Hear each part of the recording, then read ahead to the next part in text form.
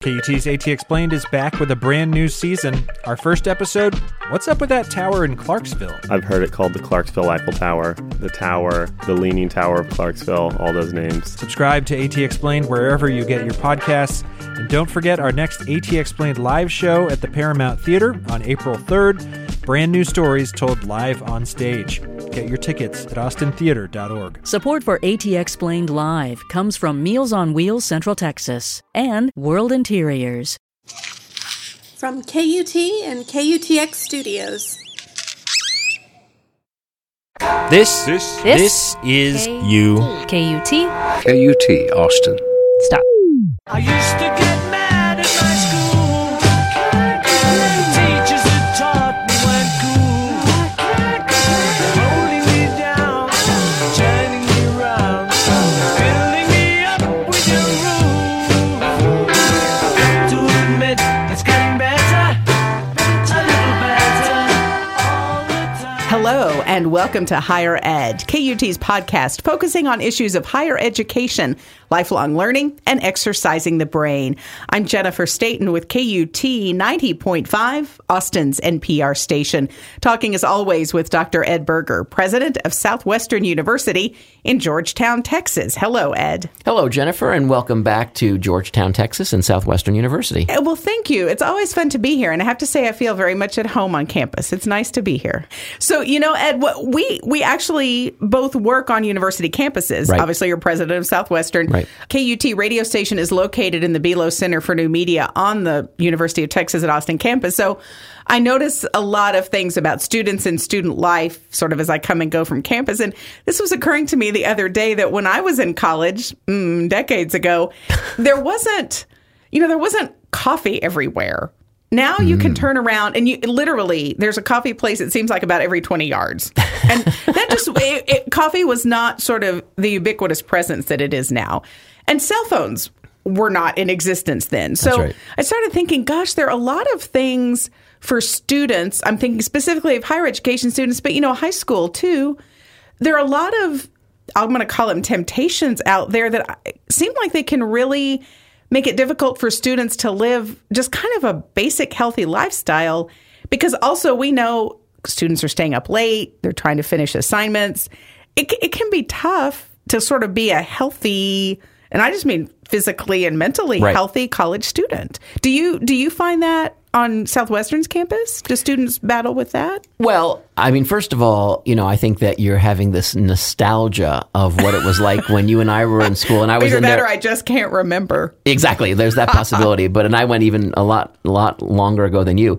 I think there was always caffeine available on campus. And I will point out, by the way, I'm not an expert on this because I do not drink coffee just because it tastes awful. But I will say that in terms of health, science is showing that if you drink black coffee, no sugar, no cream, that it's actually quite good for you. So there is some health benefits to that. But I know what you're saying. You're talking about the excess of kind of living, excess on your smart device, excess caffeinating yourself to work at 3 a.m. on that paper and whatnot. I think that really at the end of the day, one of the great things that we can teach people through their undergraduate journey is this notion of moderation and balance. I think that it's very difficult. It's very easy to say. It's very difficult to live. And I will tell you that, to be completely frank to you and our listeners, I'm not the best role model for that. I work very, very hard. You work long hours because you send emails early in the morning. And late you at night. tweet sometimes early in the morning. That's right. It's a problem that we all face, especially since technology allows information to flow so quickly and all the time.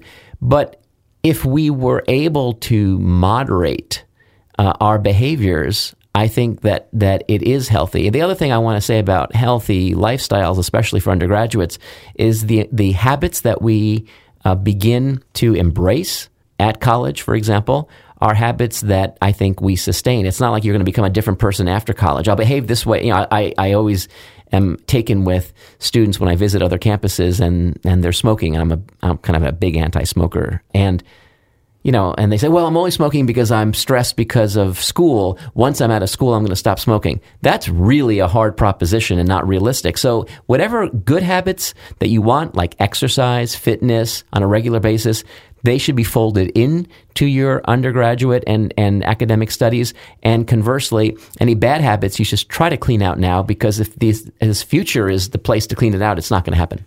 So a question, I think a lot of those behaviors, you mentioned smoking, I think also like drinking a lot of caffeine to try to stay up, going without as much sleep as would be good. Some of that, if not all of that, I think comes from a desire to, well, first of all, two things. One, maybe not the best time management. So Correct. Maybe some cramming of work in at the last minute, but also this pressure, whether it's externally or internally imposed of got to finish these assignments, got to finish this paper. I'm also on the board of this student club and I've got to do work there. How do you then start imparting that information to students of, listen, this is not sustainable. This is not the best way to go, when they've got literally a long list of things to do? What do you tell them? Well, first of all, you tapped on, I think, the most important thing, which is this notion of time management. And I have said on many occasions that if a student from their formal education learns only how to manage his or her own time, that was an amazing educational journey for them. And even if they didn't learn calculus or anything else, because that is something that will sustain them 20 years later. I challenge students. So when students will come in, so I'm thinking about myself now as a faculty member rather than as president, but when students will come into my office and they'll be saying, gee, I can't get through this body of work, or I'm struggling. I had a student once that came and just got a really poor grade on a lab report in some science course, and he was really depressed. And he said, I don't know what to do. And I said, well, why don't you start changing how you studied for that one and do something different here and start studying now for the next one. And by the time we were done, he said, you know what? I've got 30 minutes right now. I'm going to go and study exactly what we're learning right now in this class. To me, that again is this idea of changing habits, changing behavior. But if you can manage your time, you can do anything. So let's manage our time then within this episode. I think it's time for the new puzzler. So I made this one up. I have to admit that I love it. It's a little similar to one that I think we did about a year or so ago, but it's different. Okay. But so maybe that will help people. It'll help the true fan, the ardent fan. So you have 2 gasoline jugs. Okay. A 3-gallon jug and a 5-gallon jug. Okay. Now you're at a gas pump for which the readout of the gallons and the cost is broken. So you can't see. So you can pump stuff out, but you can't see how much you're pumping out. Okay. You just have kind of this endless supply of gasoline, but you have no idea how much you're using. Mm-hmm. You also do not have a car with you. Okay. So you can't stick the hose or these 3-gallon jug or 5-gallon jug into your car.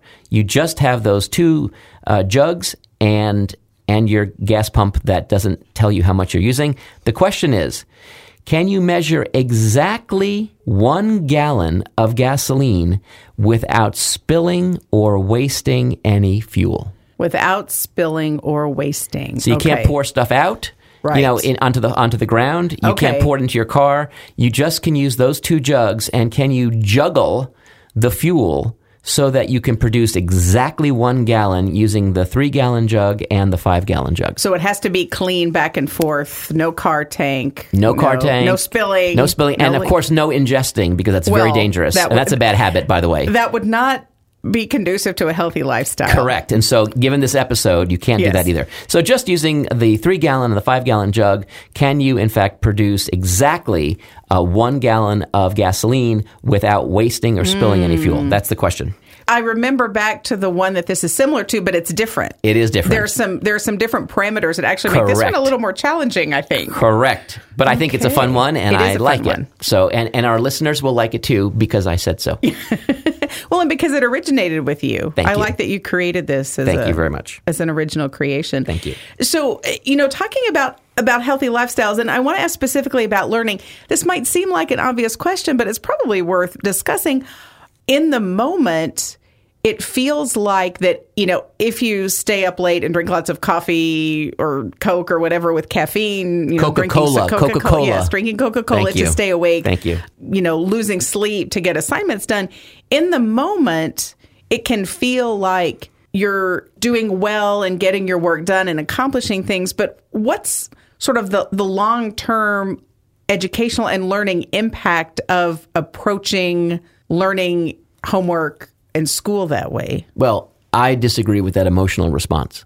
So let me share with you my emotional response, which is that you're not doing well if you're doing that. If you're working at 2 a.m. on a project, what that tells me is that, in fact, in my opinion, things are not going well. We talked about this on countless episodes, but the idea of doing something at the last minute is not going to allow you to be your best self. And it's not because you're tired and your work is junky.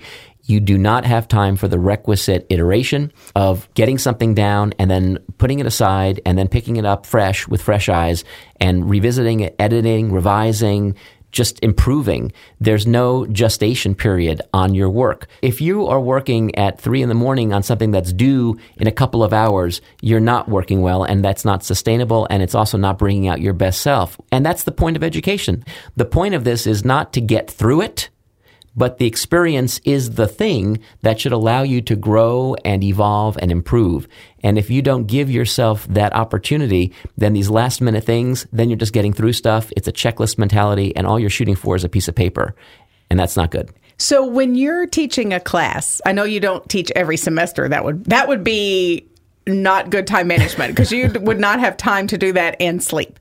So with your semesters, when you do work teaching a class into your schedule, what would you say if a student came in and said, Dr. Berger, I know we were supposed to turn in whatever today, but last night at 11 o'clock, I was really tired. I hadn't finished the assignment, and I decided it was smarter to go to sleep than stay up and finish the homework. So I have not done my assignment on time. It's partially done, but not finished. Right. What would you say to a student who is trying to get sleep, also get work done, and is honest with you and says, I didn't do it because I went to sleep? God, I'm not going to sound good on this episode, but to be completely honest, I would applaud the person for being honest. I would applaud the person for getting the sleep that he or she deserves.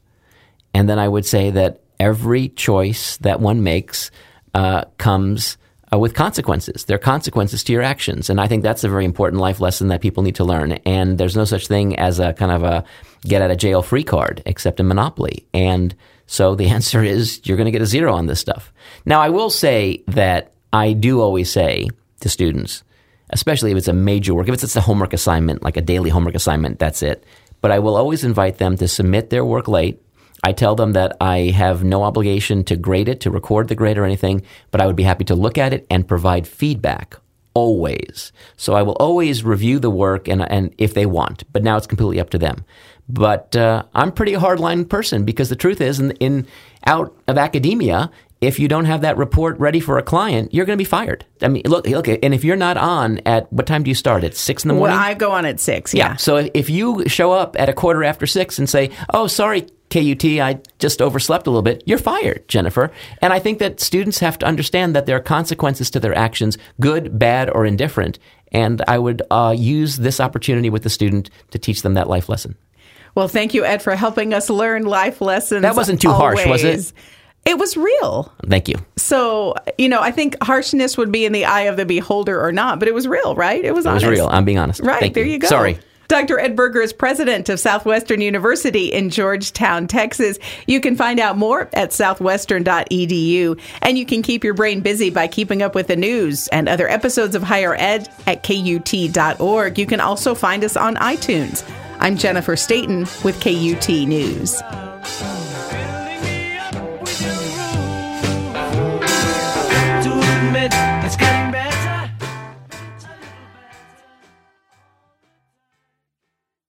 Do brain games really make me smarter? What is all this screen time doing to my brain? How do I protect my brain as I age? Find the answers to life's most and least pressing questions about your mind with the Two Guys on Your Head podcast. Check it out wherever you get your podcasts.